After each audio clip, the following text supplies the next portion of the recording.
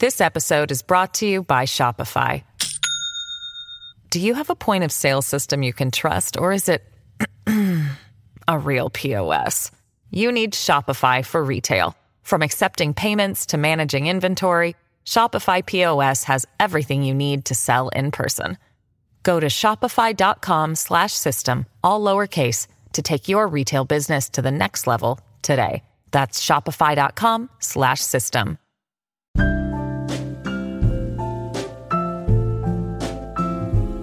In Logan Thompson's new book, Beyond the Content, Mindfulness as a Test Prep Advantage, you can learn how to tackle the hardest parts of taking a test, the stress, anxiety, self-doubt.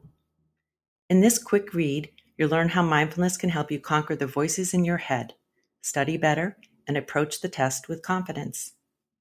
Most test prep books, textbooks, and classes miss the mark by only focusing on strategy and content. This essential guide tackles the other half of test prep, mindfulness and your mental performance. Mindfulness is widely embraced in the business and athletic communities as a valuable technique to optimize performance. Author Logan Thompson, an expert in both test prep and mindfulness, says that it's about time the test prep community embraces it as well. In his book, Thompson explains, the other half of test prep is the world of fleeting thoughts and emotions, always flickering, always murmuring inside your head, usually going unnoticed and unremarked upon. They shape our perceptions and perspectives, and they dictate our performance on tests. The other half of test prep is happening all the time, whether we like it or not. Your mental and emotional state, your surfacing memories, your underlying beliefs are always there. The good news is that by acknowledging the other half of test prep, exploring it, and working with it, you can gain access to your full potential. Logan Thompson scored in the 99th percentile on the SAT, GRE, and GMAT. He has studied and practiced mindfulness since 2008. After earning his MBA from Vanderbilt University, Thompson lived at the Insight Meditation Society in Barre, Mass. For 2.5 years, spending several months in silent mindfulness retreats. He also completed a 2-year mindfulness teacher training program by Inward Bound Mindfulness Education, IBME. Thompson holds a Master of Education in Human Development and Psychology from Harvard University and is an adjunct psychology professor. He has spent the past several years teaching both mindfulness and test prep for Manhattan Prep. For more information about Logan Thompson, visit his website at www.loganjthompson.com. Hello, everybody, and welcome back to New Books in Spirituality and Mindfulness, a podcast channel on the New Books Network. I'm Elizabeth Cronin, a host of the channel. Today, I am talking to Logan Thompson about his new book, Beyond the Content, Mindfulness as a Test Prep Advantage. Welcome to the show, Logan. Hi, thanks so much. Yeah, so this is a very fun application of mindfulness. And before we get into the book, I'm wondering if you could start by telling us a little bit about yourself and how you became interested in mindfulness and meditation. Sure. So I was introduced to mindfulness when I was about 21. I read a book called The Power of Now, and then another book called Wherever You Go, There You Are. And that was at the time I was struggling with some, I was having more anxious thoughts or sad thoughts than I wanted to have. And I was just looking for help in navigating life. And these two books were the first things that introduced me to the concept that the thoughts and emotions we have don't necessarily represent an ultimate truth or reality. For example, if I had the thought, I'm not good at this, or this person doesn't like me, or I'm inadequate, or something like that. If I had that thought, I used to think because I had the thought that the thought was true. But mindfulness allowed me to realize that I could notice that thought, and then it allowed a little separation for me to be able to notice, oh, I'm noticing that there's a thought that says I'm inadequate. And that's very different than I'm believing I'm inadequate. It's just, here's a thought that says I'm inadequate. And that separation just represented immense freedom. So over the next 10 years was kind of a convoluted story where I pursued business and got my MBA and then worked in consulting, but I kept reading about and studying mindfulness until I finally made the official switch and did a 3-month silent mindfulness retreat at Insight Meditation Society, studying under Joseph Goldstein. And that really marked the deep dive into mindfulness. And that was about 5 years ago. So for the past 5 years, I've been studying mindfulness, doing mindfulness retreats, but also teaching. I started teaching test prep at Manhattan Prep, and I realized that the mindfulness tools I was learning could readily be applied to anyone in a high performance scenario. And it just so happened my students were in the high performance scenarios of trying to perform on tests. And it just seemed like a natural fit to talk about what I call the other half of test prep. Not just the content, but the mental capacity, the calm, the focus that also accompanies performance on tests. So I started integrating it into the classroom at Manhattan Prep. And over the past year, when I was getting my master's in human development and psychology at Harvard, completed this book on mindfulness and test prep. Yeah, it's a great application. Do you want to say something about yourself too? Because I'll put a little plug in for you. You have scored in the 99th percentile on the SAT, the GRE, and the GMAT. So did you use some of this along the way, or like, what's the connection for you personally? Yeah, sure. So there are two things about the high scoring, and people ask me about that. I think I did use, or I know I did use some of these techniques to get the higher score. But there's also another component, and that's the content. I really did have to study the content a lot. So this book isn't just a pathway on its own to a higher score. It really needs to work in tandem with the content. And some of the ways that I used this, I'll tell you an exact situation. I took the official GMAT just to keep practicing and kind of do it for fun. I'm kind of a geek when it comes to that. I took the official GMAT again 2 months ago, and after a couple questions, I felt kind of overwhelmed, and there was this particular part of a question that had me do, I think it was something like 22 minus 6, and my mind just froze, and I couldn't do 22 minus 6. So there was the immediate frustration of not being able to do 22 minus 6. It took me probably 15 seconds to do it, but it's the 5 seconds after that the concepts of this book really helped me, because during those 5 seconds after that, my mind was flooded with loud thoughts saying, "You're pathetic. How could you not know 22 minus 6? You're going to be embarrassed in front of your students." Just kept going.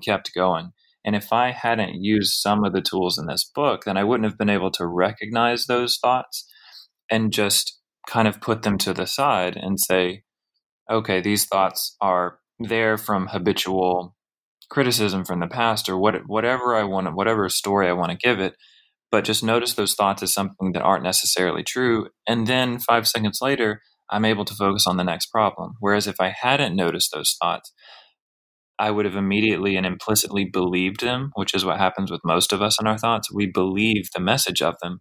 And then I would be acting from a place of inadequacy. And it would become a self-fulfilling prophecy, which it does when we think we're not capable of something. And that could have lasted the whole test. So this book is just really ways to keep us on the rails of our full capability. So that's so interesting, because as I heard you talking about being flooded with all those thoughts, as a psychologist providing therapy to people, I'll often tell someone, we need to work on getting you a good set of brakes. And I'll say to them, Mm, like, you have to learn how to put the brakes on that kind of thoughts. So mm. knowing that I often refer to that, you'll understand why I absolutely love your concept of passengers. And so if we turn to the book now, you maybe could start us out by explaining the concept that you have come up with to sort of teach this material to people. Sure, sure. I think I can actually pivot off of your breaks analogy. Could you just give a sentence or two about what you mean by breaks? And I really think it'll be parallel to the book. Yes, I just will bring to someone's attention how quickly they're buying into a negative concept. So they might even be in therapy with me telling me, well, then this happened and I started to worry about that and then this. And I'll say to them, at any point in time, if you had a good set of brakes, you'd be able to sort of recognize that you're speeding along and you really just need to slow down. Got it. Okay. Yeah, the analogy I use in this book is just another way of looking at the same situation when there are voices and emotions that kind of get unhelpful voices and emotions that start to take place. And rather than the analogy of putting on the brakes, I use the analogy of passengers and a driver. So the thing or the momentum that you say put the brakes on, I call that the voices of passengers. And passengers I just use to call various themes of thoughts and emotions, unhelpful thoughts and emotions that arise in most of us.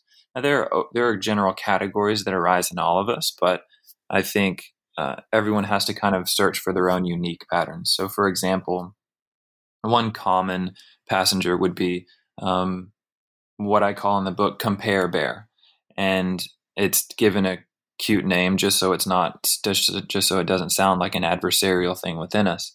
But compare bear would be anytime there's this theme of comparing ourselves to other people to make ourselves feel worse. And when we notice that, you might say, let's put the brakes on that. And in the framework of the book, it's can we recognize that as a passenger who's metaphorically taking the wheel?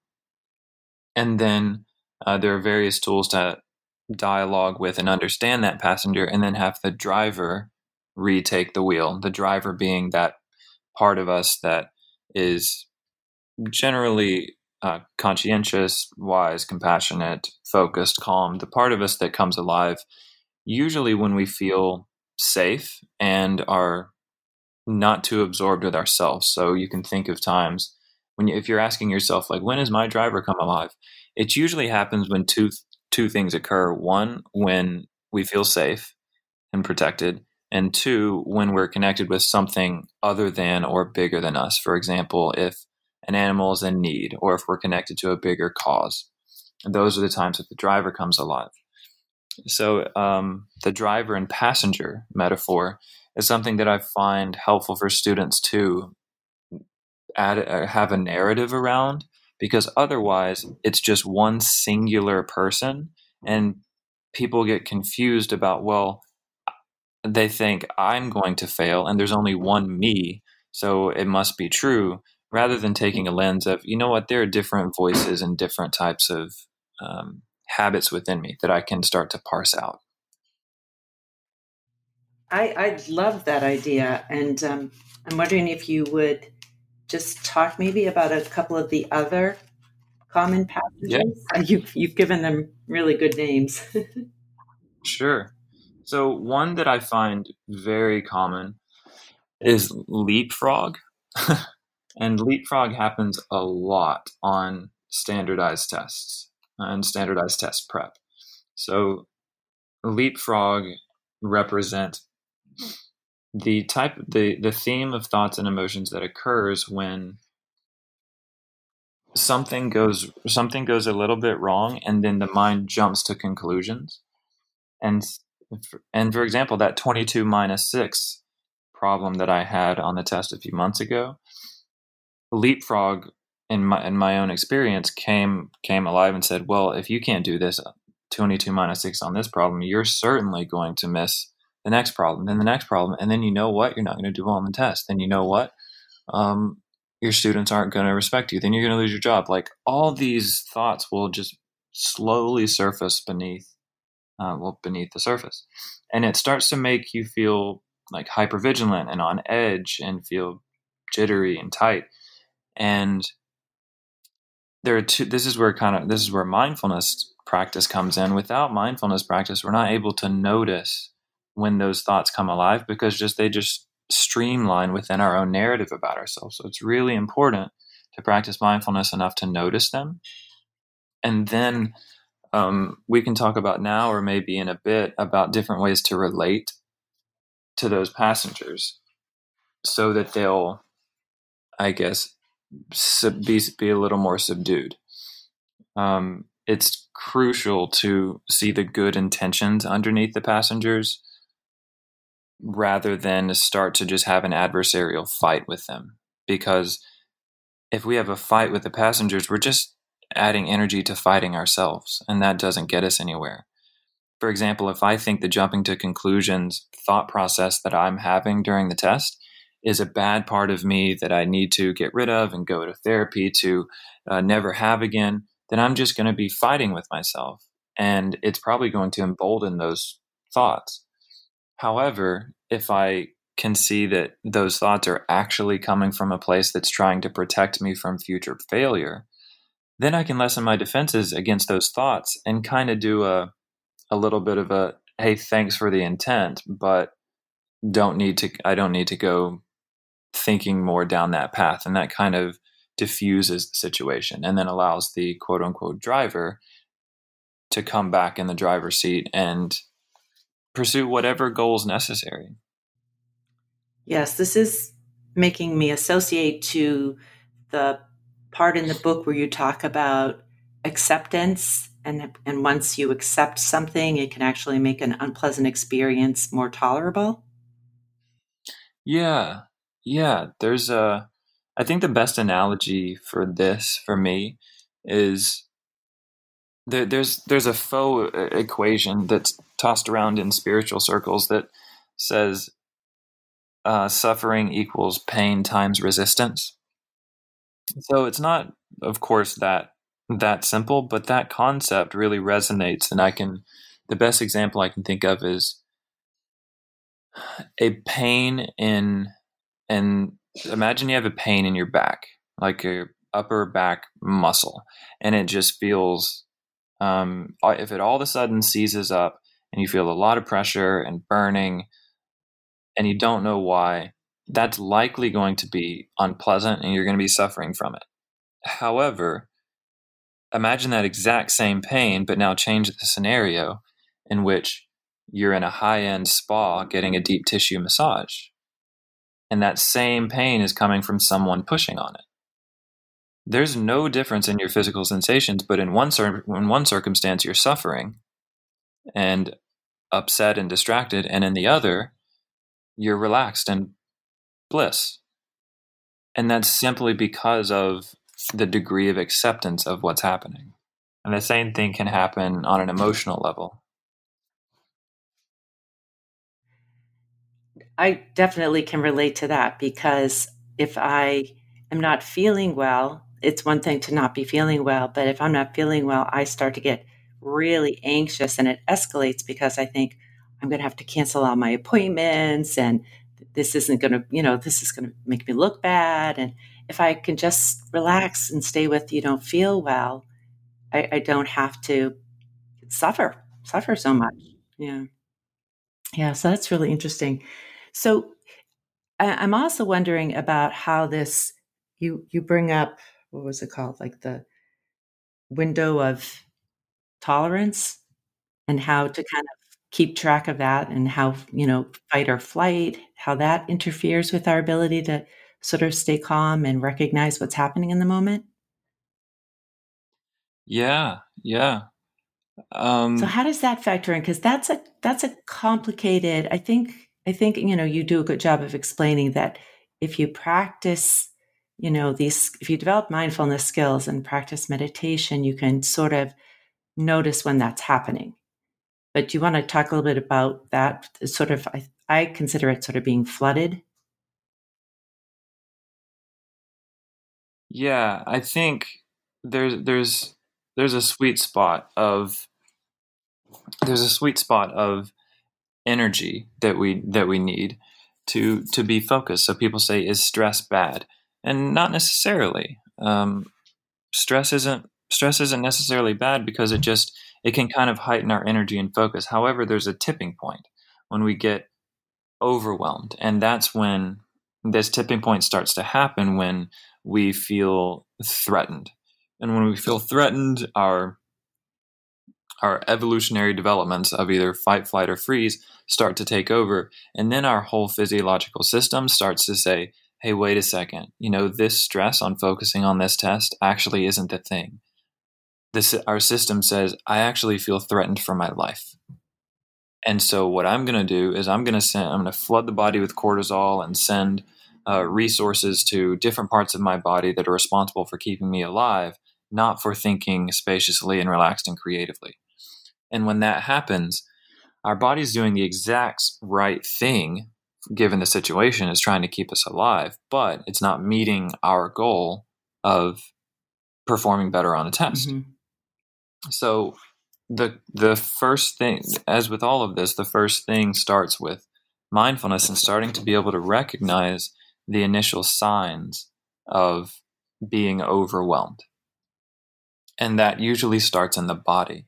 And many of us are a bit dissociated from our body and we won't really catch those initial feelings of butterflies in the stomach or sweaty palms or fast heart rate. And we don't catch it until it's 10 minutes too late and we're already in a semi-panic. Mm-hmm. So if we back up and start to catch it at the immediate arising of those situations, we can usually connect it with some thoughts. And a thought, for example, leapfrog, for example, that passenger, that can send anyone into fight or flight. Because I had a student who thought that if she missed this problem on a practice test, she wouldn't do on the actual test, so she wouldn't get into school, so she wouldn't meet her husband, so she wouldn't have kids, so she wouldn't be happy. And that sounds extreme, but it happens with everyone on a subtle level. We just kind of jump to conclusions. So of course her body is going to react in a way that's extreme and life-saving, because her mind has told her body, my entire livelihood is threatened right now. Mm-hmm. So what mindfulness can do is help us realize the initial signs of either the thought or the physiology of taking this situation right now and making it extreme. And mindfulness, in other words, paying attention to the present moment, can help bring us back and say, you know what, those are just thoughts. All that's happening right now is there's a piece of paper in front of me or a computer in front of me. Mm-hmm. And that can start to lessen the flood that takes over our bodies. Yeah, that's complicated, and that's hard, because I think that's the sort of panacea everyone's looking for from meditation, is that somehow you could get to a place where you could avoid ever having to feel that way. Yeah, and I think that's really important to say. I'm glad you bring it up, because when I'll say something like I just said a minute ago, people will come to the conclusion that if they ever feel overwhelmed, then they're doing it wrong, or they're not practiced enough, or if they don't feel calm, they're not meditating correctly. Or meditation's not working for them. Yeah. And so it just breeds discouragement and another thing for them to fail at. So I still get overwhelmed. And the best way for me to think about mindfulness is just a tool to help. So you think of it in two ways. In one spiritual tradition, the experiences that get us overwhelmed are sometimes talked about as two arrows. So the first arrow we can rarely do, or two darts. Imagine kind of two little tiny darts being thrown and stinging us. If the first one we can rarely do something about, but it's very often that in our addressing of the first dart, we kind of throw a second dart at ourselves. So what that looks like is, yes, we may get stressed and overwhelmed without being able to do anything about it. That said, it's what we do from that point that we do have some control over. So I just think of mindfulness not as a tool to keep us from ever being overwhelmed, but as a tool to help mitigate and diffuse the damage when we do get overwhelmed, not to add to it. And if we look at a category of things that would diffuse it and then a category of things that would add to it, I'll give you a few examples. In the category of diffusing it, it would be accepting what's happening, like accepting the current state without judging it. It would be reaching out to an ally for perspective, and that ally can be internal. Just ask yourself for perspective. Okay, what's really going on here? Or external.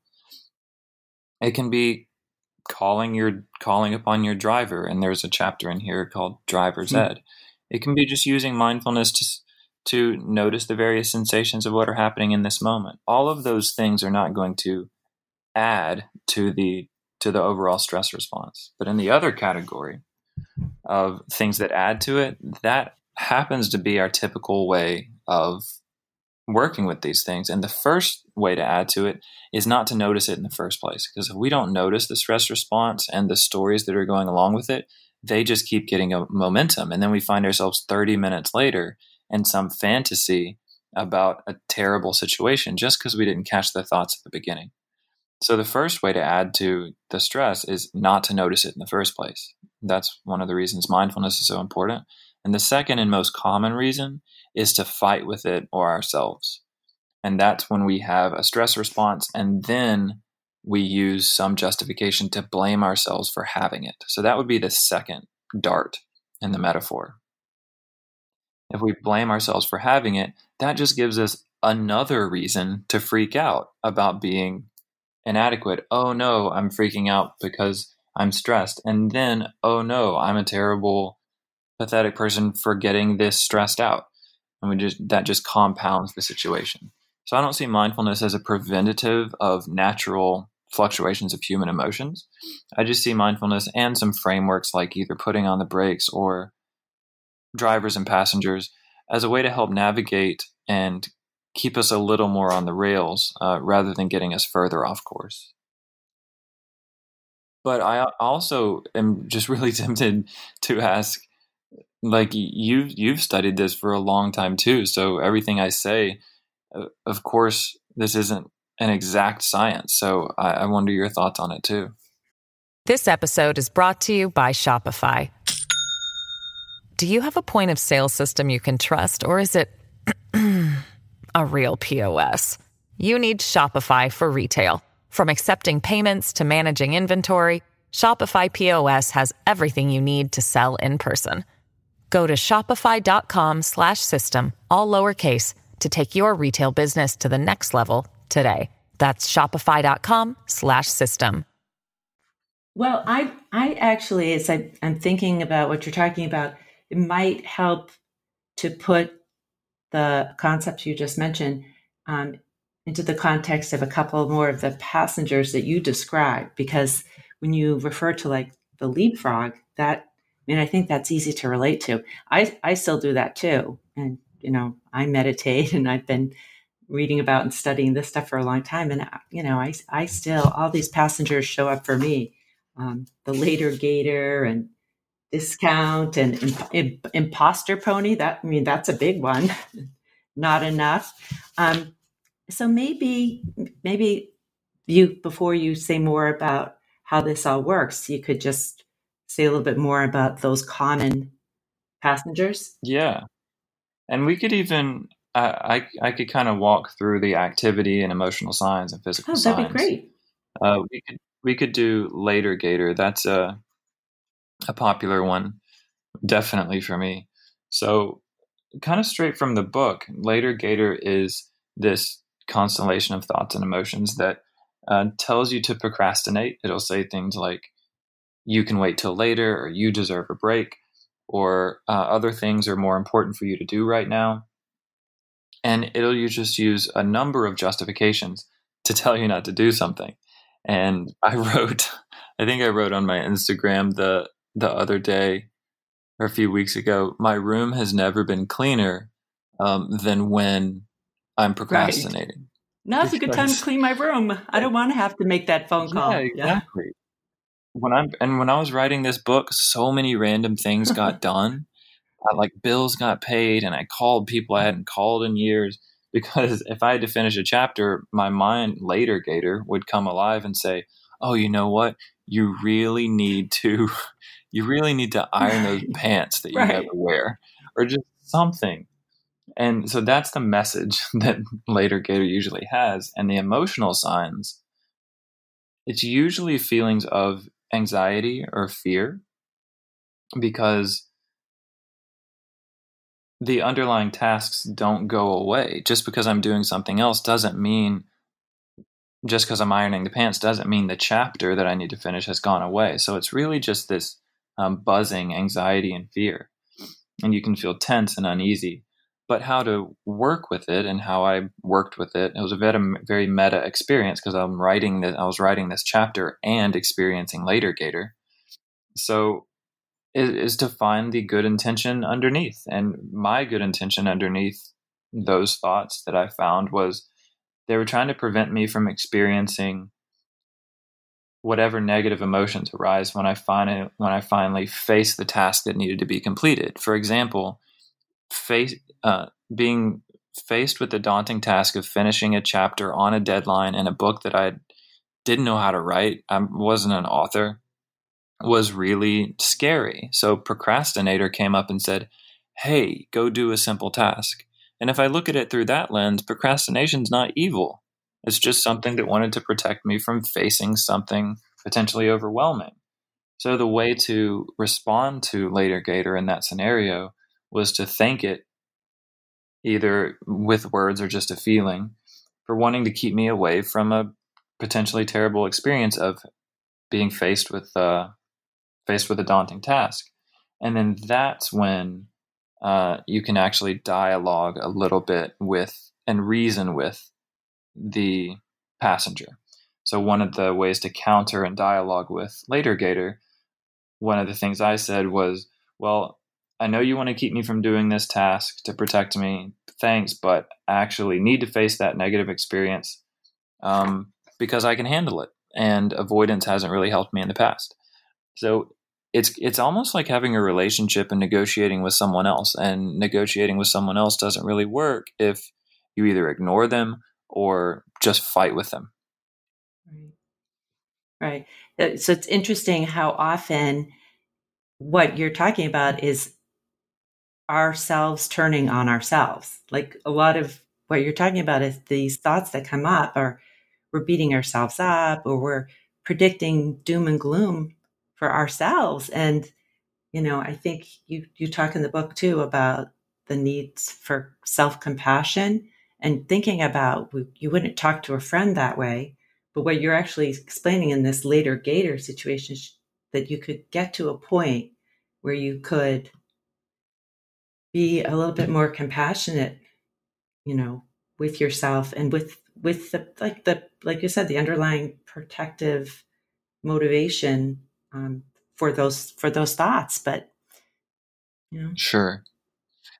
Compassion. So for people who are interested, Kristin Neff does a lot of research on compassion, and very close to that is kind of the flip side of that. It's going to be shame is when it's needed the most, and Brene Brown does a lot of research on that, if people want to look them up. But compassion, self-compassion has been the hardest thing for me and continues to be. I have an immediate aversive reaction when I hear about self-compassion. Perhaps it's societal, from being raised as a quote unquote guy in the South, and how I'm supposed to feel. And I carry some of those judgments about self-compassion with me. And I really think it's important for people who have a similar kind of initial nauseating reaction to something like self-compassion, ironically, to be compassionate about that reaction and understand that, okay, I'm not wrong because I have a because I have a negative reaction towards self-compassion.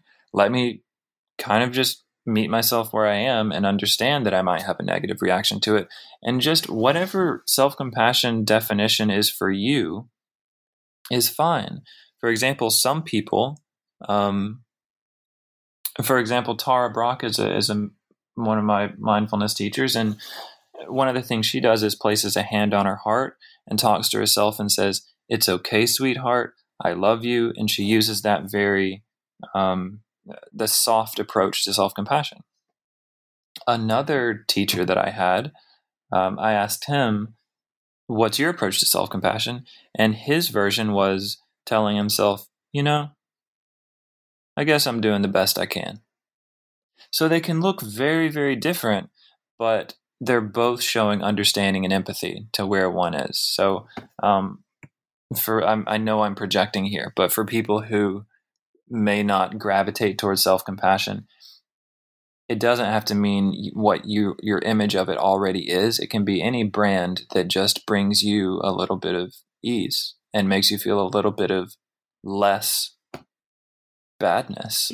Well, one of the things that I think is kind of really unique about your book is that you're actually taking something like mindfulness and with the concepts of self-compassion and acceptance, and the whole point of your book is to help people do better, to reach their full potential on a test. And so it's a really, I really, that's one of the reasons why I like it and have suggested it to people already who aren't even taking a test, because who doesn't want to do better? Who doesn't want to score higher or write a better paper or write a better report or do a better presentation at work? And all of these concepts in here, they're about improving your performance. And I think a lot of times we feel like people are afraid of getting sort of soft, and acceptance means you're just going to become almost complacent. Sure. And another lens to look at this through is that of capability building. It's a very optimistic model, assuming that most people or all people have a capability that's bigger than what they're reaching now, and that the answer to reaching that capability is not necessarily having someone else do something for you or admitting that you're not capable and your parameters are smaller than other people's. It's saying, it's assuming that there are internal roadblocks to all of us, and that addressing and sometimes removing those can help us reach our full capability. And I think while it is geared towards test prep, the most common feedback I get on this book is, why did you just write it about test prep? Like, why isn't it just called Beyond the Content of Life or something? So it can be applied across anything. It just so happens that I'm a test prep teacher, so that's the high performance that's right in front of me that my students are doing. But it's all just capability building in any scenario. Right. So how do you bring this up in the test prep classroom? We're really lucky, or I'm really lucky. At the same time, that doesn't mean it's necessarily good for the test prep landscape at large. I'm really lucky because the bar is so low that even mentioning this is helpful and a game changer. And what I mean by that is, one of the first things I'll ask my students in class 1, now I'm talking about GMAT students. In class 1 is, what are some thoughts that might hinder you from good performance, from great performance? And just that one thought will start a conversation that people aren't used to having with themselves or with other people.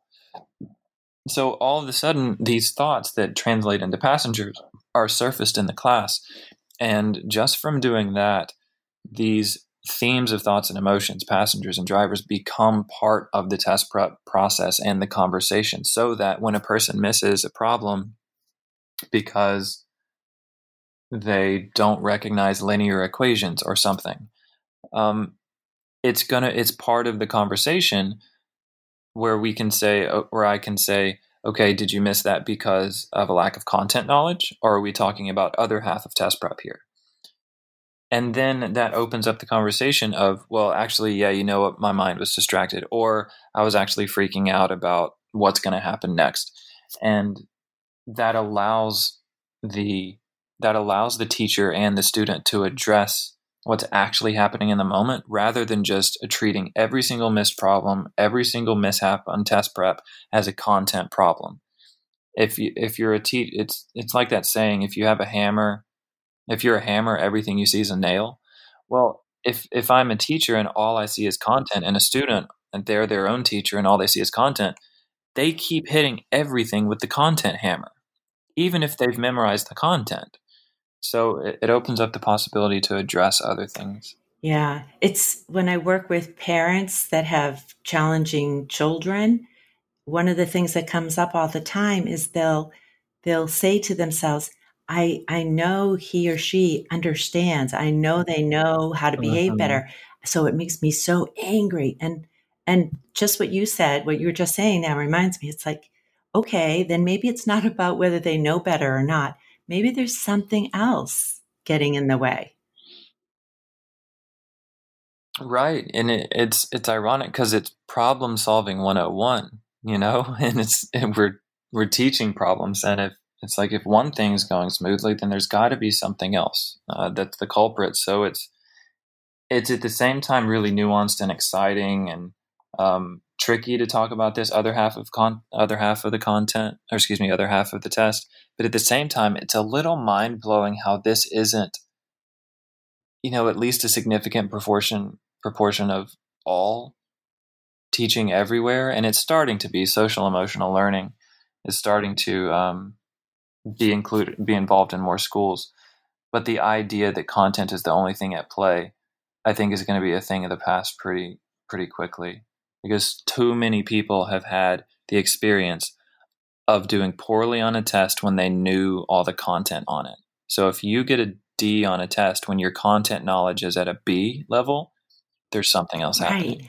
Right. But I think that's how there's the stigma to softness, or somehow it comes up here, because it's really very practical. And it, like, again, your book makes it very practical.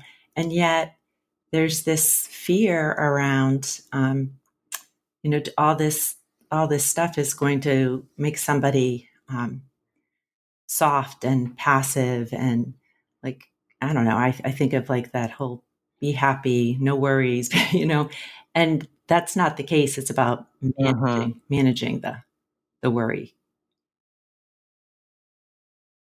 Yeah. And I think this, if to the parents or teachers listening here, I think a lot of that is going to be incumbent upon us to mitigate our own judgments and misperceptions about not being soft, because that easily gets passed on to the students. And what I've found is that if we have a bias against it, it gets passed on to the students. What I've found is that if I talk about the passengers, the thoughts and emotions, just as matter of factly and with just as much importance and without many qualifications, if I talk about all of it with just as much importance as knowing your exponent rules, the students listen, and there's very little pushback. So it's been a big lesson to me, not necessarily to project all of my associations and biases about these concepts onto other people who may or may not have them. Right.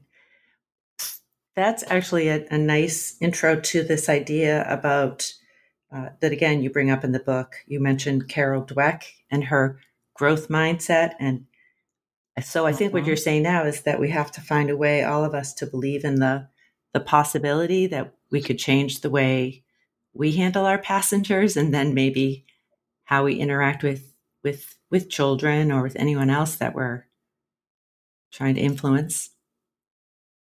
Yeah, it takes so this growth mindset principle, in short, acknowledges that intelligence and workings of the mind are pliable and plastic, and can and can change and grow, rather than we're all assigned a fixed ceiling. Usually most of us think it's lower than it probably is, a fixed ceiling to our intelligence. And if we adopt this mindset of potential growth and plasticity, then greater capability is reached. So there's two ways to think about this for me. And one is having some faith that we can learn more than we think we can. Having some faith that I'll be able to perform better than I think I can. And that one takes a little bit of a vulnerability, a faith in ourselves that may be a little painful to have, because people get scared of being proven wrong. The other way to look at it is my favorite way to look at it, as a bit of a cynic myself, which is not necessarily having a faith that my ceiling is unlimited, but just acknowledging the absolute fact that we know that that improvement is possible. So we have two options. It's either, okay, acknowledge that there's a question mark to the ceiling of my growth, or subscribe to belief that there's a limited ceiling. And opting for the question mark doesn't mean having faith that I can get a perfect score. It just means the alternative to believing that there's a fairly low ceiling to my intelligence. So asking a student to separate themselves from believing that there's this mediocre ceiling is a little bit less of an ask than asking them to believe that it's unlimited. So I think just removing from the fixedness of it in itself unlocks a lot of potential. Yeah, that's interesting. So are you currently still teaching students? Yeah, so I do two things. I teach right now mainly GRE and GMAT through Manhattan Prep, and I'll do some mental performance teaching in those classes as well, but also separately do one-on-one mindfulness and mental performance coaching, not content related. So we'll talk about how to do it on the test, but in those sessions I don't teach exponents. I just teach the mental approach side of things, and that's kind of a solo private practice. And I'll do that with students one-on-one, or in speaking to schools or executives or so forth. Because, as you said, this isn't just about test prep. This happens in businesses and organizations as well. I love that you just said mental performance. So I think that's one of the ways to kind of help reduce any sort of stigma or negative associations with mindfulness and meditation. It's actually like similar to physical conditioning, right? Like mental performance, like, you can strengthen your mental capacity. Yeah. And I think I use the analogy of sports in the book. It's akin to stretching and going to the weight room. If you're going to play a sport, it'd be absurd not to. So similarly, if we're asking our minds to do all these tasks, it's kind of absurd not to train the mind itself. Right. Excellent. Oh, gosh. Well, thank you for giving us so much of your time today and talking us through the book and these concepts. Before I let you go, I'm wondering if you could tell us if there's anything in particular you're working on now, or anything else that's might be coming in the future. What other kind of interests you might have down the road? Yeah. So right now, I'm talking about the book to various audiences, and then getting a gauge of what the public wants and needs. The next book I have a feeling it'll be something around business. So rather than beyond the content, something like Beyond the Boardroom or something like that about executive performance. And I'd draw upon my MBA and business background for that, because this is applicable across verticals. Right now, I'm focusing on talking about the book, and then doing training sessions and leadership workshops in schools and for education teachers, and sometimes for students as well. And I think if I guess this would be the time to plug, but if people want to learn more about that, they can just go to my website at loganjthompson.com. And the book is available at Amazon.com and, did you say Barnes and Noble? Mm-hmm. Mm-hmm. And I really recommend it. The other thing that's really nice about it is it's very manageable. You put a lot of content, pack a lot of content into a small paperback, which sometimes I think you look at the mindfulness meditation books and they're very daunting. They're, 2 inches thick and it's overwhelming. This is a really nice way to get an introduction into the really key aspects of how mindfulness can be effective for people. So appreciate you writing this and pushing past you're getting your later gator out of the way. And I really enjoyed talking with you today. So thank you. Yeah, thanks so much for having me.